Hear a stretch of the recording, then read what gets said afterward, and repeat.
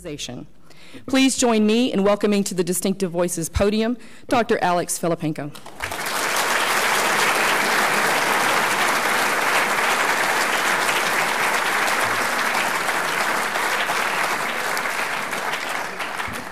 Well, thank you very much, Susan, for that very warm and kind introduction. And I'm happy that you're all here. Was everyone able to get in, even in the standby line?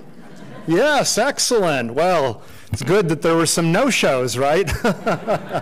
Anyway, it's a great pleasure to be here this evening and to have been asked to speak as part of this wonderful Distinctive Voices series. I'm really quite honored to be here. So my talk tonight, of course, is on astronomy, but more specifically, it's on cosmology, kind of a subfield of astronomy that deals with the structure and evolution of the universe as a whole. So we're really interested in some of the grandest, deepest questions that humans have ever considered. How big is the universe? Is it finite? Is it infinite in size? What is its shape? Does it wrap around itself somehow like a beach ball, or is it shaped like a torus? Is it infinitely old or of finite age? And in fact, here you can see that this was the cover of Time magazine. When did the universe begin? You could call this a big time story. You see that, a big time story. When did the universe begin? Well, a crowning achievement of the past century is that physicists and astronomers have, through measurements and theory, figured out that the universe is about 14 billion years old. A very long age, but nowhere compared to infinite, okay? So it's about 13.7, 14 billion years old. Similarly, what will the fate of the universe be far, far in its future? Many of you know that it's expanding right now. That'll be the subject of my lecture. Will it continue to expand forever, or will it someday reverse its motion and collapse in on itself? Another big time story. You see how the universe will end. Well, this cover story was written in June of 2001 on the work that our team did. And at that time, a decade ago, we thought we knew how the universe would end. Now, a decade later, we know more, and we now understand that we don't know how the universe will end, but we have a couple of possibilities, and that's what I'll describe for you today. But anyway, they really should have had a question mark here. How will the universe end? Okay, and we definitely have not yet solved the biggest mystery in the cosmos. Cosmologists are also interested in the basic building blocks of the universe, and those are the galaxies. Galaxies are giant, gravitationally bound collections of tens or even hundreds of billions of stars. We live in one such galaxy, the Milky Way galaxy. We can't see it from the outside as we do this galaxy, but we think that if we could view our galaxy from the outside, it would look something like this one. A giant collection of stars about 100,000 light years across. So if you were on a planet orbiting a star here and you sent a message to your alien friend on a planet over there, hey, let's go to the Distinctive Voices program, it would take 100,000 years for your signal to reach that alien and another 100,000 years for the reply to come back. Gee, I tried to log in, but the tickets were sold out. Yeah, as apparently happened within 10 or 15 minutes after this program tonight was announced. I'm very pleased with that, but anyway, and I'm glad everyone was able to get in. Anyway, so a 200,000-year conversation is hardly a stimulating conversation, but I'm sorry, that's just the way the universe is built. I'm just the messenger, okay? And there are many such galaxies. Indeed, we see them all over the place. Here's one of my favorite photographs from the Hubble Space Telescope. This is just part of what's called the Hubble Ultra Deep Field. The telescope stared at one patch of sky for nearly 2 weeks. And it's a tiny patch. If you imagine a small pebble or a large grain of sand held at arm's length, that's about the fraction of the sky covered by this photograph. Yet it's filled with these little fuzzy galaxies, something like 2,000 or 3,000 of them in this photograph. You see 1, 2, 3, 4, 5. I could spend my whole hour counting galaxies. That wouldn't be very interesting for you, but it's kind of interesting to me that they pay us to do this kind of stuff. Okay. Anyway, don't tell too many people. The field is overcrowded as it is. Anyway, if you extrapolate over the whole sky, you can figure out that within the realm of today's greatest telescopes, There's something like 100 billion galaxies, and that's just in the parts of the universe that we can see. We now think that the universe extends far, far beyond just those parts that we can see, and everywhere it's filled with these galaxies. So how do they form? How do they evolve with time? These, too, are among the central questions of cosmology. So you can see that we grapple with some of the grandest topics imaginable.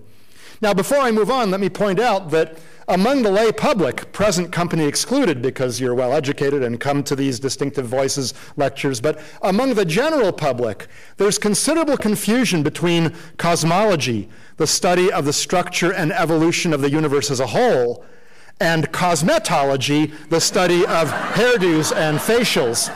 Now, they sound similar, I admit. They're even spelled similarly, although if you write them down, cosmetology is cosmology with an extra ET, like the extraterrestrial. Write them down. I don't know the cosmic significance of this extra ET, but that's the only way in which their spellings differ. Now, of course, you know, like astronomy and astrology, which sound similar and have common roots, they've bifurcated quite a bit. But to give you an example of this confusion, here's a copy of an ad that a colleague of mine placed in my mailbox a few months ago. Make cosmology your career. Training and supervision in hairstyling, blow drying, permanent waves. You laugh, but these are all very important topics, okay? Coloring and frosting, scalp treatments, body and skincare, scalp cuts, basic cuts. For further information and interviews, call that number. Now, classes started a couple of months ago, so you're too late. But I'm sure that they'll hold them again in the summer session or next fall, you know, so you can take them, which you should do if you want to do as I and some of my colleagues have done and get to the cutting edge of this field. I know, this is bad, okay? You only have to put up with me occasionally. My students put up with me every other day.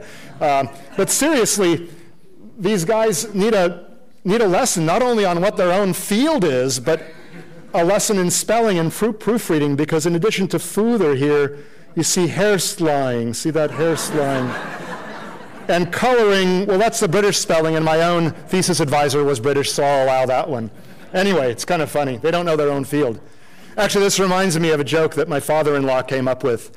He says, you know, Alex, the only real difference between your Berkeley course on cosmology and a course on cosmetology is that you don't give makeup exams. Oh, my goodness. So, yeah. Okay. No, that's Gary Edwards, my father-in-law. So, let me get a little bit to the science. It starts with an interesting fellow named Vesto Slipher, who in the teens of the last century examined these galaxies, a whole bunch of them, and their nature was not yet known. They were called spiral nebulae at that time, and people didn't really know whether there are other galaxies like the Milky Way or clouds within our galaxy. But he took spectra of these objects. He passed the light, here it says sunlight, but you can take galaxy light, pass it through a prism, disperse it into a rainbow, a spectrum like this.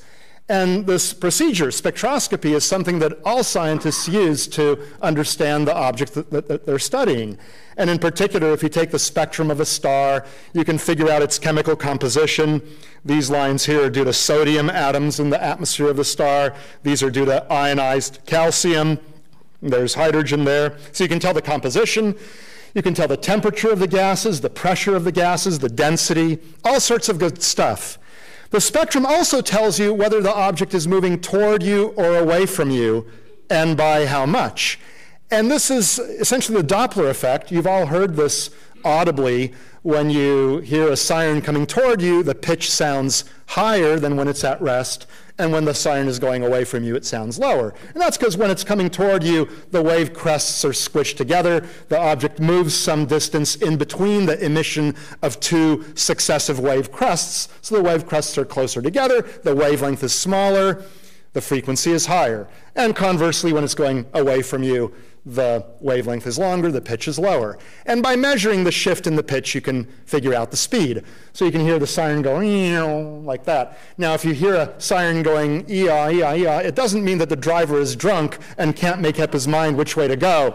It just means that the pitch of the siren isn't constant. But if you listen carefully, you can hear the high-pitched ee-ahs go to low-pitched ee-ahs. And what Slipher observed was that almost all galaxies have spectra that are shifted toward longer wavelengths, toward the red. This is a redshift, indicating perhaps that these galaxies are moving away from us, unless there's some other explanation, but we've not found another explanation in 100 years. Hubble then took Slipher's data and went one step further. Hubble measured the distances of the galaxies whose spectra Slipher had measured. And Hubble, after whom the great Hubble Space Telescope is named, of course, made an amazing discovery. He noticed a correlation between the amount of redshift and the distance of the galaxy. And this holds for all but the nearest galaxies. A few galaxies, like the Andromeda Galaxy, are so near to us that they're gravitationally bound, and in fact, the Andromeda Galaxy happens to be moving toward us right now and has a blue-shifted spectrum. But if you go outside our local group of galaxies, there's an interesting correlation. They're all moving away, but right now, at a given time, the more distant galaxies, which generally look smaller and fainter in the sky, are moving away from us faster than the nearby galaxies, which generally look brighter and bigger. So they're all moving away, but the more distant ones are moving away faster than the nearby ones, okay? So here we are, the Milky Way galaxy right there, and all these other galaxies are moving away, and right now, at a given time, the more distant ones are moving faster than the nearby ones, as indicated by these arrows. So the universe, it turns out, is expanding, and Hubble resisted this particular interpretation of the redshifts at the time, but we now actually know that space itself is expanding. It's not even that the galaxies are like little bullets moving through a pre-existing space. We can actually tell that space itself is expanding. It's like a coordinate grid, and you've got all these tick marks, and the tick marks, which are the galaxies, are getting farther and farther apart from one another. But the galaxies themselves aren't expanding because they're gravitationally bound. So before discussing this a little bit further, let me point out that there's something a bit strange about this diagram as I've drawn it. What's strange about it? We're at the center. You know, why should that be? You know, do the other galaxies not like us? Is it something we said, or do we smell? Are all these other galaxies lactose intolerant? Get it? Milky Way galaxy, lactose intolerant, yeah. When I talk about cosmology at my home institution, Cal, I say, you know, are we from Stanford or something? You know, big rivals. Here it could be UCLA, USC, you know, or Irvine. I'm not sure who the main rival of Irvine is, but whatever. No, we don't think that we're in any special position, okay?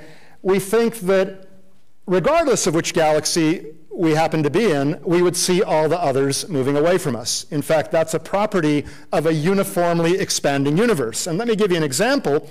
Here's a loaf of raisin dough where the yeast has been spread uniformly through the dough, and you let it bake for a while, okay, let's say an hour.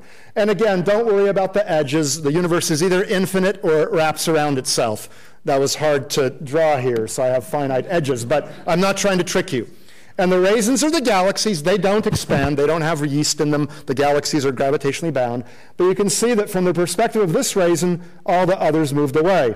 But the same can be said from the perspective of this one here. All the others move away. So they can call each other up and say, hey, I'm the center of the universe. And the other says, no, I'm the center of the universe. But in fact, none of them is the unique center.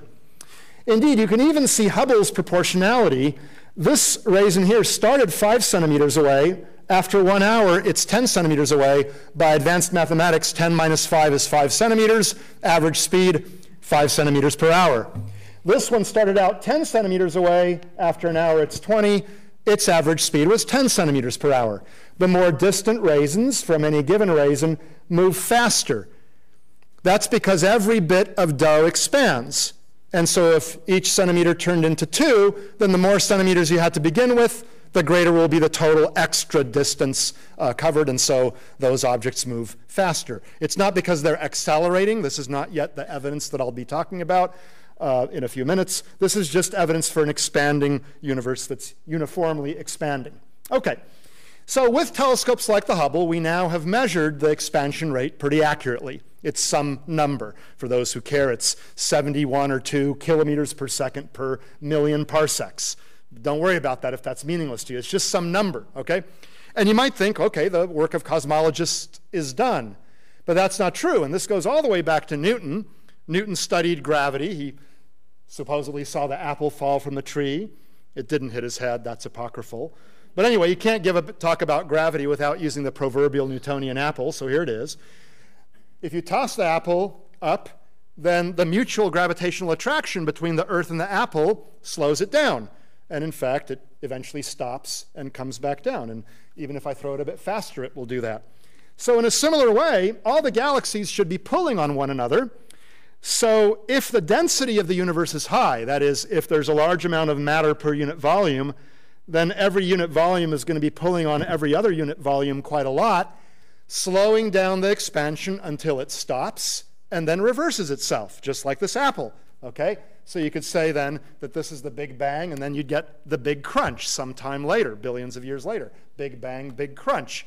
Or you could say Big Bang, Gnab Gib, which is Big Bang backwards, okay? Big Bang, Gnab Gib. So if the universe is sufficiently dense, then the current expansion will someday stop, reverse itself, and the universe will end with this Big Crunch. On the other hand, it's also possible that had I eaten my Wheaties this morning, and if there weren't the technical difficulty of a ceiling here and a roof, I could heave this apple so fast that it would never stop and it would never reverse its motion. It would keep on going away from the Earth forever.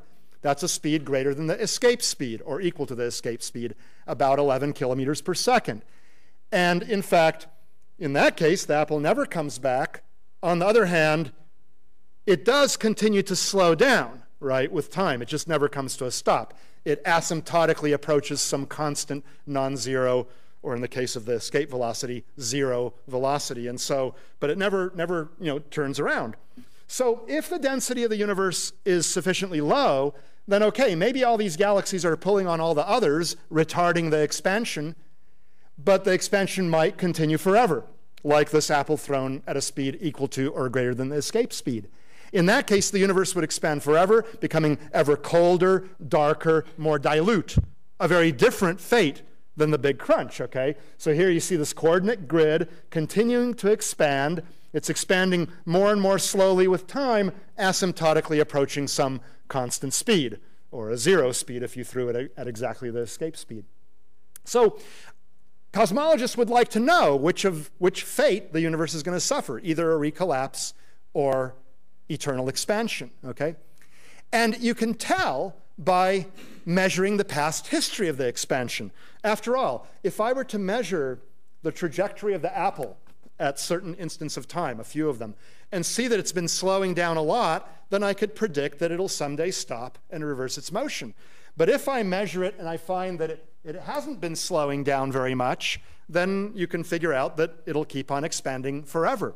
So we can examine the past history in order to, at least in principle, predict the future of the universe. And you might say, okay, we measure the current expansion rate now, but how are we going to compare that with anything in the past? We can't measure it in the past, can we? Because we live right now. But it turns out there is a way of measuring it in the past. Anyone want to venture a guess? Yeah, a bunch of people said it. Far away. What's your name? Lorna. Pardon? Lorna says, look at things that are far away, because it takes time for light to get from there to here. So you're looking back into the past. In fact, here's a fun fact. Light travels about a foot per nanosecond, a foot per billionth of a second. So I'm seeing Lorna as she was maybe 30 billionths of a second ago, not as she is now. She may not even exist anymore. She does. Good for her. She's still on this good earth, okay? You see the sun as it was a little over 8 minutes ago, because it takes 8 minutes or 8 1/3 minutes to traverse 93 million miles, 150 million kilometers. Even the typical brightest stars you see in the sky are some tens or hundreds of light years away. So you're seeing them as they were tens or hundreds of years into the past, okay? Not as they are right now. And if you look at galaxies that are 1 billion light years away, and maybe that one's 4 billion light years, and maybe that little smudge there is 9 billion light years away, then you're seeing them as they were 1, 4, 9 billion years ago. And encrypted in the light from those galaxies is information on the expansion rate as it was 1, 4, 9 billion years ago. So you can make a movie, in a sense, of the expansion rate over time and thus predict the future. That's the idea. But you need to know exactly how far back you're looking. Is that 4 billion light years away, or 3.7, or 4.6? You've got to have a way of determining accurate distances of galaxies. How do we do that? Well, for nearby galaxies, it's relatively straightforward. Here's a beautiful Hubble photo where you can see the individual stars, okay? Let's just focus on that one there. Let's just call it Susan because she introduced me, so that star is Susan. And let's say that through spectroscopy of that star and other studies of that star, we can tell that Susan is just like this brilliant star in Orion the Hunter, okay, Betelgeuse, all right? Not all the stars are the same. They come in different categories, and you can determine this through detailed studies. Well, Betelgeuse is relatively nearby, and we can measure its apparent brightness, and from those two quantities, we can determine its true power. And it turns out Betelgeuse is a very luminous, powerful star, okay? And if we know that Susan is just the same kind of star, then we can compare the apparent brightness here of the star with the true power, the wattage, the luminosity of Betelgeuse, and thus determine that star's distance. And if you do this for a bunch of stars in the same galaxy and you get the same answer, then you've got pretty good confidence that you're doing the technique correctly. And, you know, this is simply based on something you do all the time when you judge the distance of an oncoming car at night. You know how bright the headlights of a nearby car are. So you take a car that's 6 feet away and you look at the headlights, they're really bright, and you know the distance. That kind of calibrates things for you. And then when you look at more distant cars, you see that the headlights are fainter. And your brain almost instinctively, almost intuitively makes this little calculation of how far away the car is. It also uses the apparent angular separation between the headlights, by the way. That's a consistency check. So you're doing this all the time at night. In fact, if you're not very good at this, then you shouldn't be driving at night, okay? But cars, stars, it's the same principle, all right? We use the inverse square law of light. Okay, you might say that works fine for nearby galaxies in which we can see individual stars, but what about these galaxies here where, you know, there's billions of stars there, but they're too faint to see individually, and they merge together, all right? So you can't distinguish individual stars from their neighbors. So you might think you're hosed. But it turns out there is one type of star that can be seen and distinguished from its neighbors billions of light years away. What kind of a star is that? Supernova, that's right. The introduction, I think, probably gave it away. A supernova is an exploding star. See that? There's the star before it exploded, and there it is after it exploded. Only a small minority of stars do this, okay? But those that do can become up to a few billion times the power of our sun. So in fact, here's a galaxy in which a star blew up. I've sped up the procedure here, okay? It actually takes a couple of weeks to brighten and many months to fade, but here at its brightest, it was as bright as the central billion stars in this galaxy. And yet that was one star blowing up, okay? So they're really powerful, a billion suns. If our sun were to do this, and don't worry, it won't, it'll die much more quietly. But if it were to do this, then sunblock of 50 just wouldn't cut it, folks, okay? You'd need sunblock or supernova block of 1 billion in order to protect yourself from this gargantuan explosion, okay? But don't worry, be happy, our sun isn't going to do that. It's gradually getting brighter. That'll cause much more severe global warming in about 100 million years or so. But anyway, you look at these things and you can calibrate them in nearby galaxies. So suppose we find some of these headlights in a galaxy of known distance. So we can see normal stars in this nearby galaxy. So we've already figured out the distance of this galaxy, but we measure the peak brightness of the supernova. Well, just like with Betelgeuse, if you know the distance and you measure the peak brightness, that allows you to calibrate the luminosity, the power, the wattage of your light bulb. So you want to find these things in nearby galaxies and calibrate them and see if there are different types of explosions. Indeed, there are different ways in which stars can explode. Some are better light bulbs than others. They're more standard. They're more uniform. You don't want to use the light bulbs that always differ from one another, okay? But you have to measure a bunch of these guys in nearby galaxies to establish their luminosity and how uniform they are.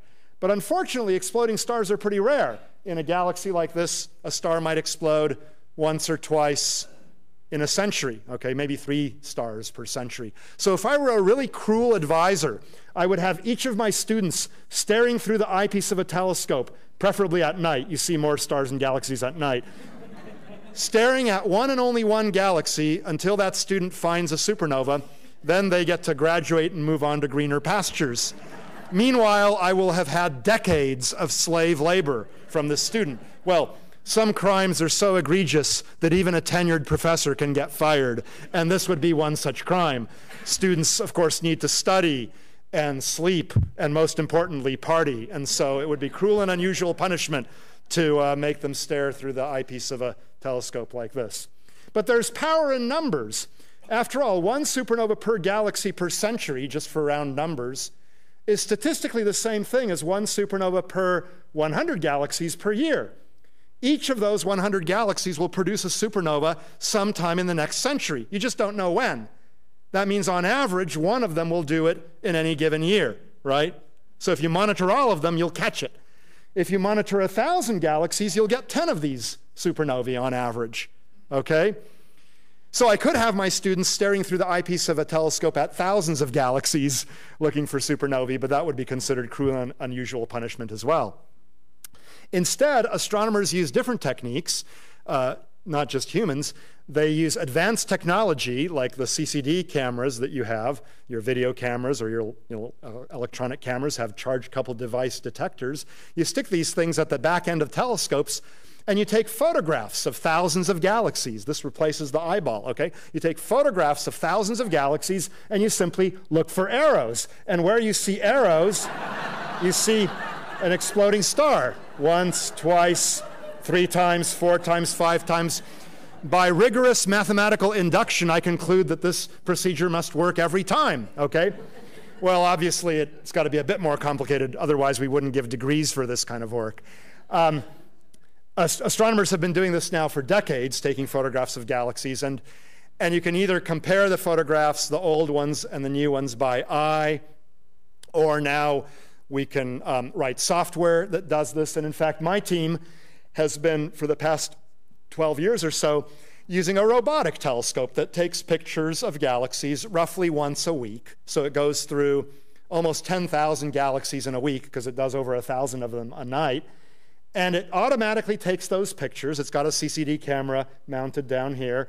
And it automatically compares the new pictures with the old ones, okay? And it comes up with supernova candidates.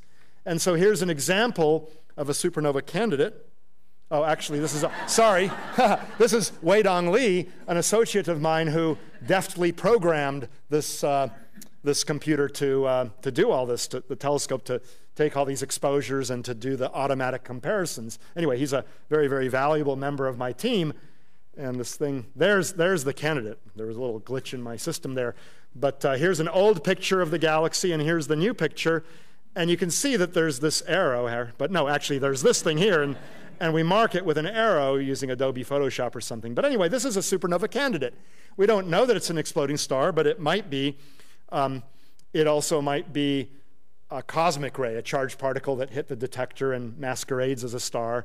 Or it might be an asteroid that has Earth's name written on it as it's flying through space. You know, the killer asteroids. If there hasn't been a talk as part of this series on this already, there should be at some point. But yeah, they're out there, and astronomers are scanning the sky to find them. We'll be the ones who hopefully find this object well before it hits, and then the engineers will figure out a way to deflect it somehow. So astronomers will someday hopefully save humanity. Anyway, there's maybe 50 candidates per night out of these 1,000 images or so that we take. So then I use students who, with their brain-eye combination, examine the different candidates and determine which ones are likely to be exploding stars and worthy of follow-up observations. I'm very proud of my team. A close-up of this fellow at the left is shown here.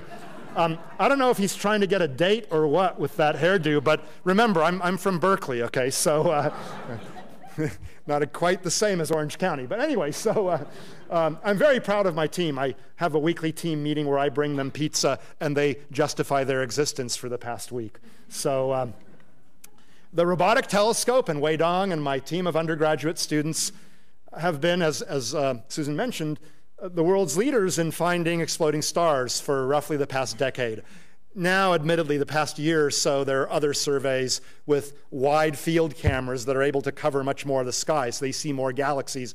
They're now beating us. But we had a good run for a decade there, and we're still using this telescope more so now to study the supernovae. But notice I didn't put 2010 here because our numbers were lower than those of other surveys. But anyway, we've done very well. We found the first supernova of the new millennium, regardless of your definition of the new millennium. See that? And our first supernova was in 1997. That was hardly a world record. And you might think it was a supernova of questionable integrity, given its name, 1997 BS. But they're named in order of discovery in a given calendar year. A, B through Z, you know, A, B through AZ, and then BA, and so on. So I'll leave it as a relatively uninteresting exercise for the listener to figure out what number that was. But we find a bunch of them and we study them. And we and other astronomers, I don't want to imply that we're the only ones who have done this, but over the decades, astronomers have categorized the different kinds of supernovae and figured out how powerful they are and which ones are the most standard, okay? And in particular, here's a nice exploding star, dutifully marked with an arrow, and you can study such stars through spectroscopy by collecting the light with a bigger telescope, okay, and spreading the light out into a spectrum like this, plotting brightness on the vertical axis versus color or wavelength on the horizontal axis. You come up with the spectra of supernovae. And for a couple of decades now, it's been known that there are two main classes, those that don't have hydrogen, the type 1s. That's interesting because hydrogen is by far the dominant element of the universe. These have lots of other stuff. Look, the spectrum kind of looks like a roller coaster. But interestingly, they don't have hydrogen, nor do they have helium. And then there are the type 2s that do have hydrogen. Now, look at all these other elements here: oxygen, calcium, silicon, sulfur, iron, magnesium. These are the elements of which Earth, and to some degree humans, are made. I mean, humans are mostly water, so mostly hydrogen, but we certainly need heavier elements to live, to be alive, right? And those heavy elements were produced inside stars billions of years ago. And the stars that explode, that small minority of stars that explode, eject these elements into the cosmos. And during the explosions, make some of the elements as well. And those elements then become the raw material for new stars, planets, and ultimately life. So this is what Carl Sagan meant when he used to so eloquently say, we are made of star stuff, we are made of star dust. And you can see the evidence right there. I mean, the argument is more involved than that, but I don't want to take the time right now. Nevertheless, if you don't like cosmology, if there's one thing to take away from tonight's lecture is you can tell your neighbor, you know, we're made of star stuff. Quite literally, the carbon in your cells, the oxygen that you breathe, the calcium in your bones, the iron in your red blood cells, all those elements were produced deep inside the nuclear furnaces of stars billions of years ago. Some of those stars exploded, and then 4.5 billion years ago, those ejected gases got incorporated into what we call the solar system. It formed about 4.5 billion years ago. Okay, well, among the type 1s, there's a subcategory called type 1a, which we and other astronomers have found are the most uniform and generally the most brilliant type. And they're pretty uniform because they come about from the explosion of a star called a white dwarf. It's a weird kind of a star. Our sun will turn into a white dwarf in about 7 billion years, but our own sun, won't explode because it doesn't have a companion. But those white dwarfs that do have a companion can steal material from the companion, and that material piles up on the star and increases the mass of the white dwarf. And at a certain limiting mass, the white dwarf blows up. It's a gigantic thermonuclear runaway because the matter out of which the white dwarf is made is called degenerate matter, not because it's morally reprehensible or anything like that. It's just a term that quantum physicists give to matter that's very, very highly compressed. And at a certain mass, about 1.5 times the mass of the sun, it turns out the electrons, the degenerate electrons, are no longer able to hold up the star, and the nuclei in the center of the star start fusing, generating energy, and that causes an uncontrolled chain reaction of the other nuclei there, and the whole thing just goes off in a flash. of about a few billion solar luminosities. And they're pretty uniform because they all go off at about the same mass in a pretty uniform way. Now, they're not all exactly the same. It's just like not all light bulbs are 100-watt light bulbs. Okay, they vary, 50 watts, 150 watts. But there's a way in studying these supernovae where we can read the label on the light bulb and tell individually what wattage each of them has. And some are 120 watts, some are 92. Of course, much bigger than that. I'm using typical light bulbs just as an analogy. So we've calibrated these things quite well. And this has been work that's been going on for decades now, this calibration business. Okay, so we now know how luminous they really are. Now let's go and find them in distant galaxies, use the inverse square law to judge their distances, and thus know how far back in time we're looking, and thus trace the expansion history of the universe. Okay, so now I'm going back to what I described near the beginning.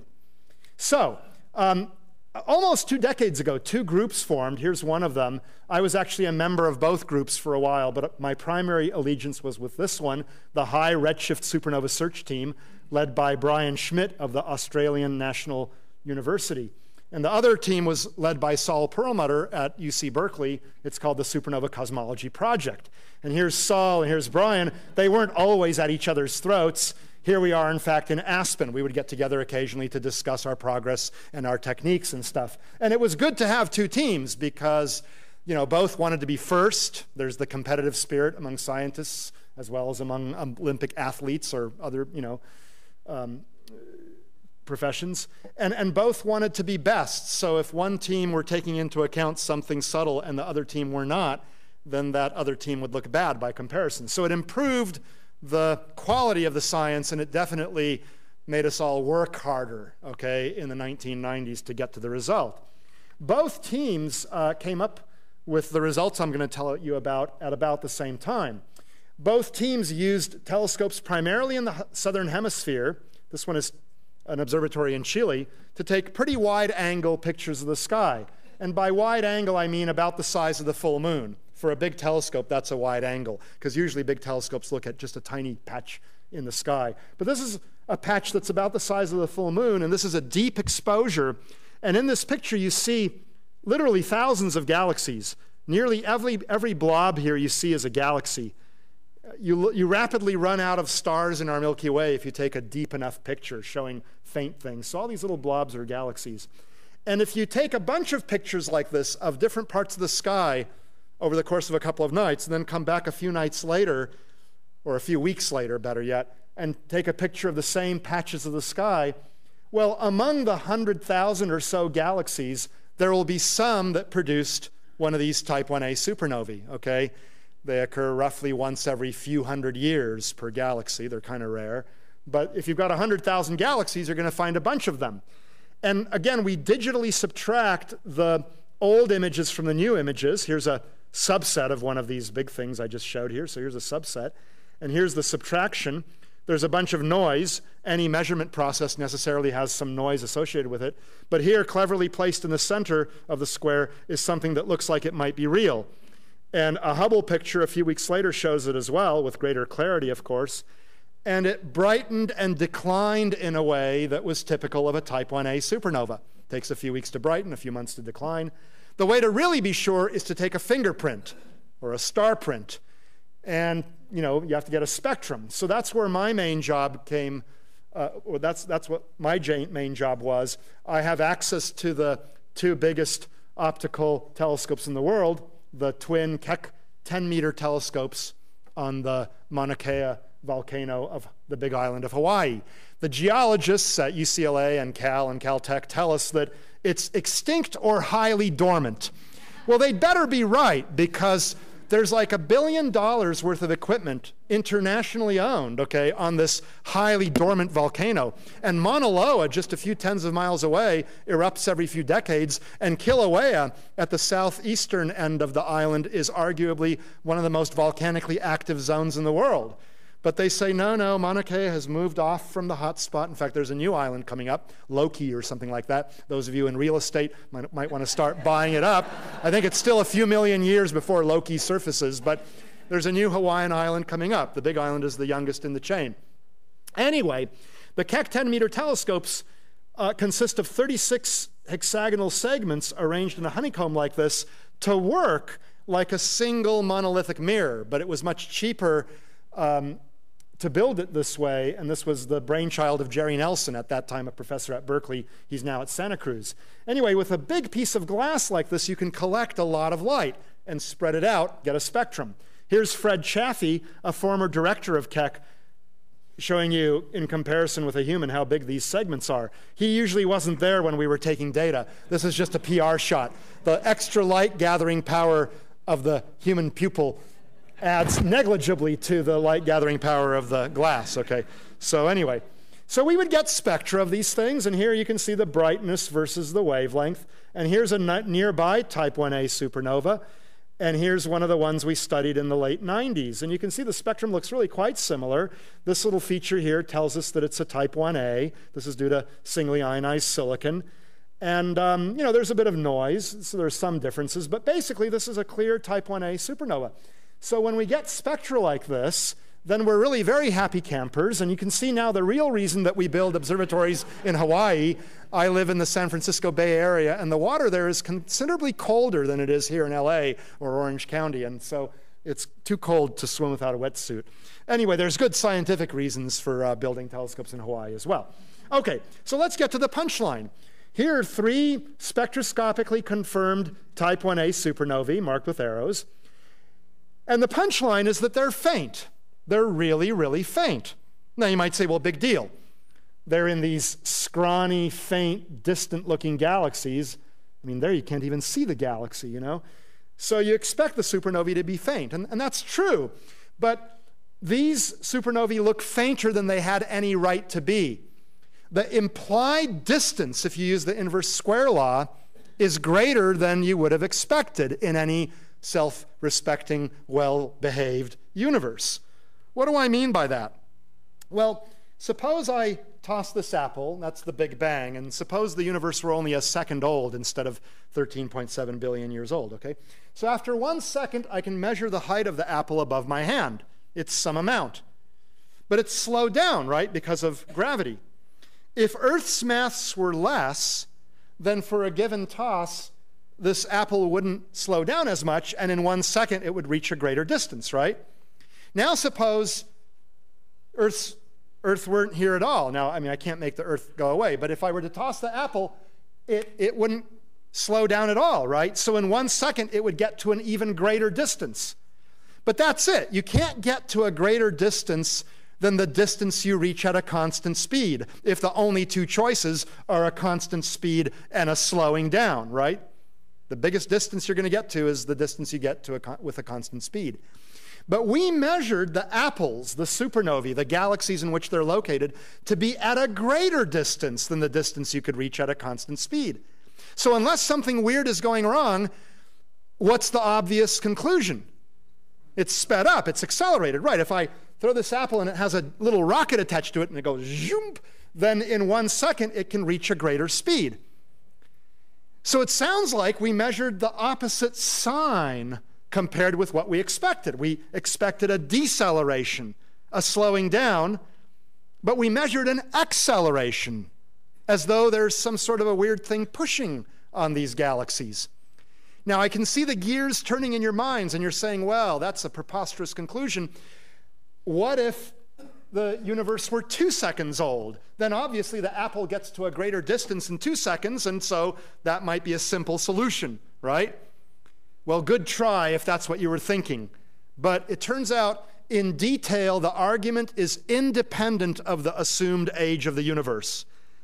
The supernovae were more distant than expected based on the redshifts of the galaxies. And some of you have studied quite a bit of astronomy and will know what I mean. If you haven't and don't know what I mean, that's okay. Just tell your neighbor the apples were all too far away, okay? But the point is, at a given redshift, which you can measure from the spectrum, you can predict the distance in any well-behaved universe, and the distances were always greater than the prediction. So that turns out to be independent of the assumed age, but this is an easier argument to understand. Okay, so these things were too far away. It looks like the universe accelerated. So the headline that came out shortly after, actually I was privileged for the High Z team to announce this result at a talk at UCLA, actually at Marina del Rey. The headline that came out was "Astronomers See a Cosmic Anti-Gravity Force at Work." We use this term hesitantly because people ask us, well, can we attach this stuff, whatever it is, to our cars and levitate over, traffic jams here in the LA area or in the Bay Area? And the answer is no, you can't attach this stuff to your car. We think it's a property of space that's not harnessable. And even if it's a substance in space which is harnessable, there's only a little bit of it around here. You need like 100 million light years of otherwise empty space to start noticing its effects. And better yet, 1 billion light years, okay? And so we're not going to have machines that are gathering material over, hundreds of millions of light years. So anyway, you can't gather it, and anti-gravity doesn't imply negative mass. It implies something different, okay?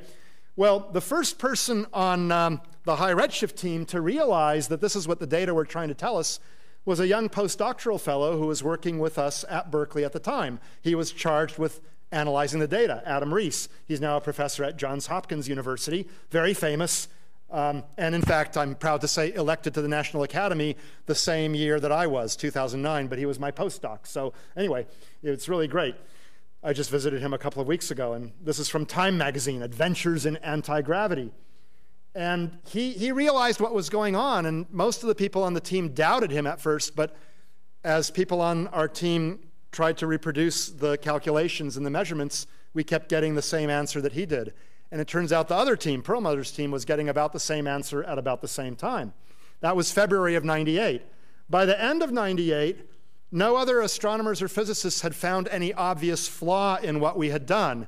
So the editors of Science magazine proclaimed this to be the single most important discovery in all areas of science in 1998. Now, we were proud of that, of course, but we still weren't sure it's right. But, it takes time to really make sure something is right.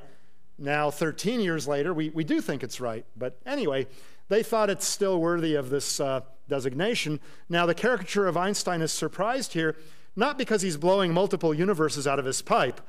You might not have known this, but physicists now think that there may well be multiple universes. That's maybe the subject of some future talk. And they come out of the pipes of theoretical physicists. Okay, that part might not be right. But anyway, instead, Einstein is surprised because this one universe that he blew out of his pipe is expanding faster and faster and faster with time rather than more and more slowly, as would have been expected. He's doubly surprised because there's a sheaf of papers here under his arm, and it has an equation. The Greek letter lambda equals 8 pi g, Newton's constant, times the density of the vacuum. Now, you might say, who's this guy from Berkeley who was invited to give this talk? What's he talking about, the density of the vacuum? You were taught on your mother's knee that the vacuum is zero, zilch, nothing. How can it have a non-zero mass or energy density? Well, again, I'm just the messenger. This was Einstein's idea. In 1917, shortly after developing the general theory of relativity, which is just a more advanced theory of gravity than Newtonian gravity, he realized that, the universe should be falling in on itself because galaxies are pulling on one another gravitationally, and so unless there's some opposing force, the universe should be contracting, it should be collapsing in on itself. Yet at that time, in 1917, most people thought that the universe is static, neither expanding nor contracting. Hubble had not yet made his discovery, okay? Now, if you have a downward force, but you exactly balance it with an upward force, you can have a static object. If one or the other dominates, then that object moves. So Einstein dreamed up a cosmological constant, a force or an effect of unknown physical nature, never seen in the laboratory, okay, repulsive, and tuned in such a way that it exactly balanced the attractive force between galaxies. Now, this was something that was sort of repugnant to Einstein and most other physicists. It seemed finely tuned. There was no experimental evidence for this stuff. Okay? It implied that the density of the vacuum was non-zero and repulsive, you know? So Einstein didn't like this, but he felt compelled to introduce the idea. A dozen years later, Hubble discovered that the universe isn't static after all, it's expanding. So the whole physical and philosophical motivation for the cosmological constant, this fudge factor that made the equations less pretty, not wrong, but less pretty, okay, the whole motivation disappeared. And Einstein renounced the cosmological constant anecdotally as the biggest blunder of his career, because had he not insisted on it, he would have predicted, as some of his theoretical friends did predict, that the universe is more likely to be in some dynamic state. So he didn't like it, and he renounced it. So here he is, sad that he ever introduced the idea of the cosmological constant. Now, I don't know that that's what he's thinking, but I'm just suggesting it, okay?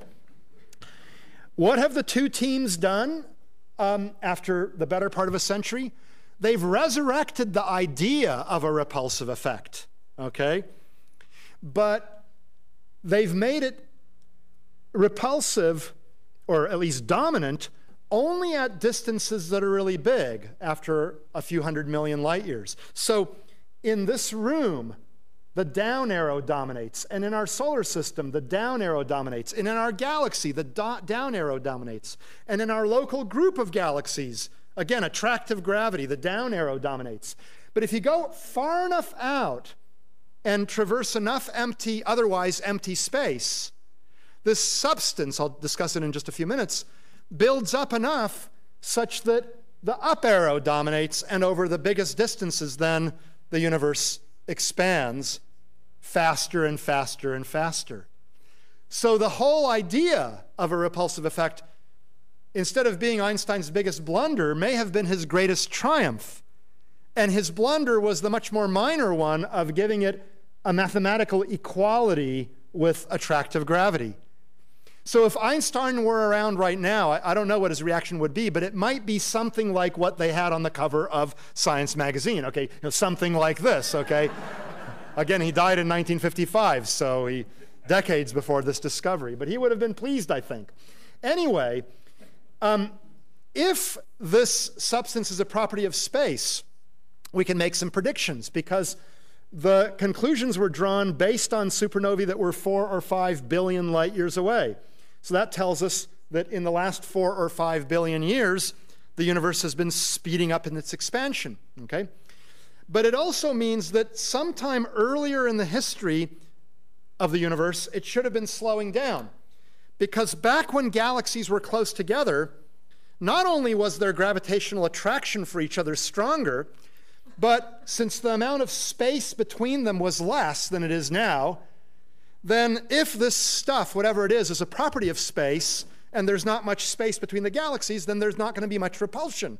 Okay? So gravitational attraction should dominate over repulsion at some point earlier in the history of the universe. And then eventually, as the galaxies spread apart, not only does their gravitational attraction decline because of the inverse square law of gravity, but also the repulsion increases because there's more space between them, and the cumulative effect of this stuff increases. So my former postdoc, Adam Rees, designed an observational experiment with the Hubble Space Telescope. We found and studied very distant supernovae, 6, 7, 8, even 9 billion light years away. And an analysis of their apparent brightness shows that in the first 9 billion years of its existence, the universe was slowing down. So attractive gravity did dominate, but only in the last 4 or 5 billion years did the repulsive component begin to dominate. Okay? So the universe did slow down for a while. It didn't reverse its motion, but it was slowing down, and now it's starting to speed up. And that kind of a transition from deceleration to acceleration is known as a jerk.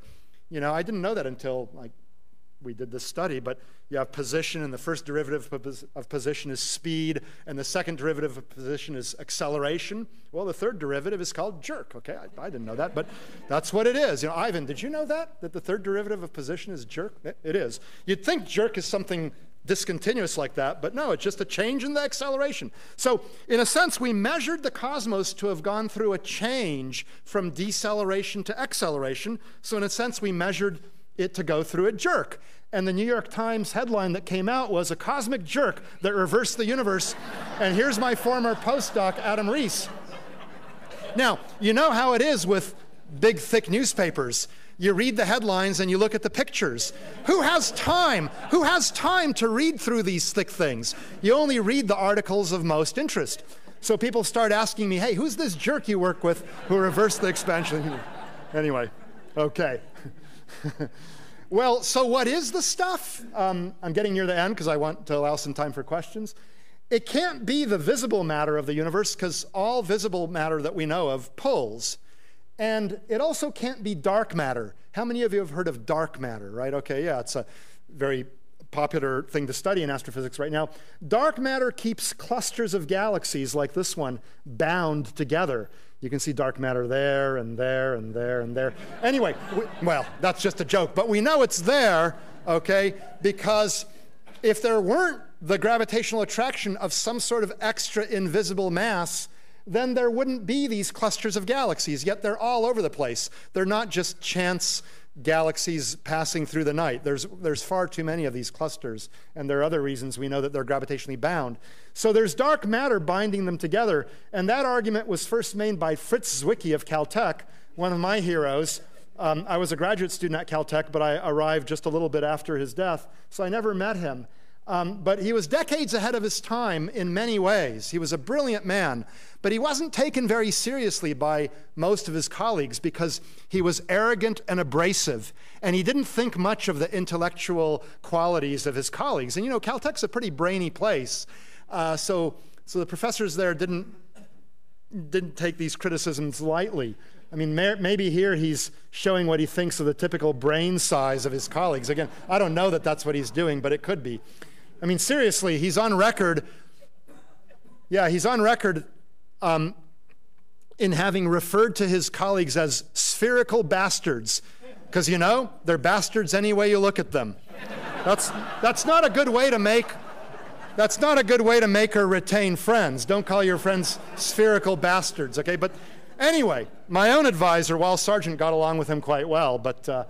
Anyway, he came up with dark matter, and I couldn't resist throwing in that tidbit because it's funny, and secondly, dark matter is often confused with the stuff that's pushing the universe apart, so I wanted to make that distinction. Dark matter pulls. It's what keeps galaxies and clusters of galaxies bound together, if anything. It doesn't cause them to spread apart. And you might think that anti-gravity might be due to antimatter, you know, like the opposite of matter. If I shake hands with an anti-Alex, we explode in a burst of radiation. That radiation, however, has a positive attractive gravity, and so does antimatter. So antimatter is not what's causing this effect either. Instead, it's something new, and the term that has been given to it, for better or worse, is dark energy. Dark because we don't see it, and it's mysterious, and energy because it's definitely got some sort of an effect there. It's unfortunate, I think, that it was given this term because if there's one equation that lots of people know, what is that equation? E equals mc squared, right? So people ask me, is dark energy the same thing as dark matter? The answer is no. Dark matter pulls, dark energy pushes. So they're definitely not the same thing. But the universe has a lot of this dark energy. Nearly three quarters of the total contents of the universe is this dark energy. So we'd better understand it, okay? I mean, it's a huge, huge problem. What is this dark energy? Perhaps the number one observationally motivated unsolved problem in physics right now is what is the physical origin and nature of the dark energy? And it was first found through these studies of supernovae.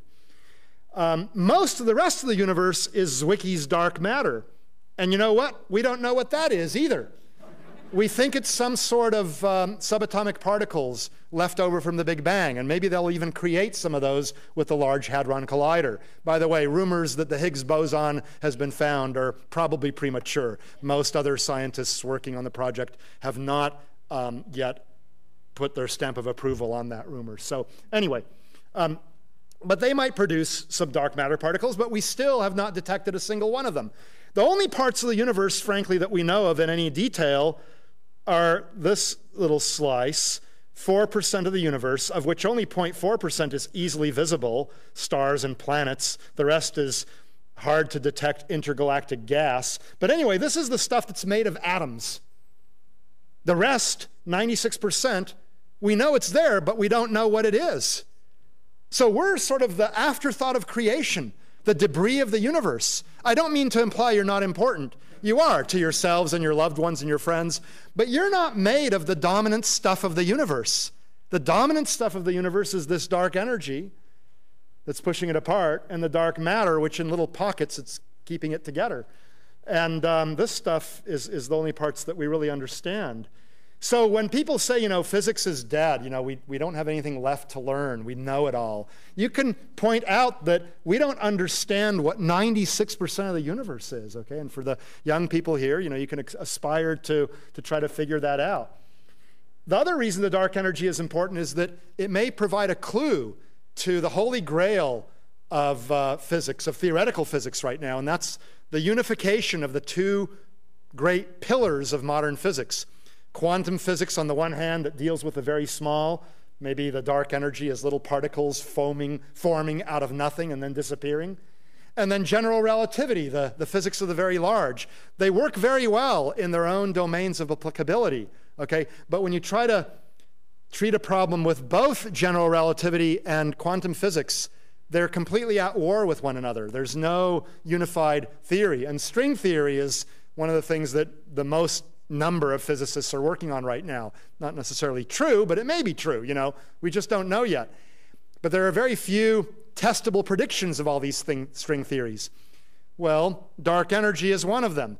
Those theories that categorically deny the possibility of a universe filled with dark energy or of a failure of general relativity on large scales. That's another similar but different explanation. In other words, that it could be that there isn't dark energy, but rather that general relativity fails, and hence our conclusion based on general relativity is wrong because we're using the wrong theory. But anyway, any string theory that categorically denies either the existence of dark energy or the failure of general relativity on large scales can be ruled out as a candidate theory for the theory of everything because it doesn't explain an observed fact of the universe, okay? So anyway, a lot of physicists are very excited about this dark energy. Now, you might worry that if the conclusion were based on only just one technique, supernovae, maybe it's flawed. Yes, two, and now many, many more teams have independently confirmed the acceleration effect with supernovae. But what if the technique is flawed? That's a valid concern. And the more important your discovery in science, the more important it is to verify it with completely independent measurements, okay, that have their own sources of uncertainty or whatever. I've run out of time, but let me just briefly mention that in the 13 years since our discovery, it has stood the test of time, and indeed there are now several other measurements that independently lead to this conclusion. One is based on studying the echoes of the Big Bang, the so-called microwave background radiation. It shows that there is almost certainly dark energy because these little tiny variations in density with which the universe was born gradually grew as a result of gravitational attraction into galaxies and clusters of galaxies and voids. And the manner in which they grew depends on the attractive aspects of gravity and the repulsive aspects of this dark energy. And the computer simulations end up with a universe that doesn't look like our observed universe unless you include the effects of dark energy. So that's one of the arguments. And there are other arguments as well. So now in 13 short years, it's gone from you guys are crazy to we now accept that something weird is going on. Let's figure out what's the cause of this weirdness, okay? But it's remarkable how quickly the observations have been accepted, in part because the observed universe looks like these computer models. Okay, well, finally then, what will happen to the universe? How will it end? Well, if it continues to be dominated by a repulsive dark energy, then it'll expand forever, faster and faster and faster. Because the bigger it is, the more the dark energy dominates over the attractive nature of galaxies and dark matter. So if the dark energy remains repulsive, the universe will expand faster and faster with time, a runaway universe. And if you want to look at galaxies and clusters of galaxies with your very own eyes, through a telescope, you'd better do it soon, in the next few tens of billions of years, because beyond that, the galaxies will have been whisked away, okay? And that's what we thought would happen 10 years ago when this headline, when this cover story was written about our work. But since that time, theorists like Andre Linde at Stanford and others have shown that there are possibilities for the dark energy. Since we don't know what it is, every possibility needs to be considered. And there are reasonable possibilities where at some time in the future, the sign of the dark energy changes and it becomes attractive rather than the current repulsion, okay? If the dark energy will someday become attractive, then it's still conceivable that the universe will someday slow down, come to a halt, and then reverse itself into a big crunch. So we haven't yet solved the biggest mystery of the cosmos. We only know that with the amount of dark energy there is right now, the acceleration will probably continue for at least a few more tens of billions of years. But beyond 1 trillion or so, we don't really know, okay? So sorry about that. Anyway, my final slide is one of Robert Frost, the famous American poet who was well educated. He may not have known about anti-gravity, but he knew that the universe may either recollapse and end up hot and dense and compressed, kind of like an ending in fire, hot, or that it might expand forever, becoming forever, colder, more dilute, darker, eternal expansion. That's sort of like an ending in ice. Because he had this famous poem, right? Fire and Ice. Some say the world will end in fire. Some say in ice. From what I've tasted of desire, I hold with those who favor fire. But if it had to perish twice, I think I know enough of hate to say that for destruction, ice is also great and would suffice. So you see, Frost would prefer the big crunch universe that becomes hot and compressed. But if he and the universe were to perish twice, then eternal expansion and an ending in ice would be okay with him. And that's perhaps appropriate given his name, Robert Frost. Thank you very much for your attention.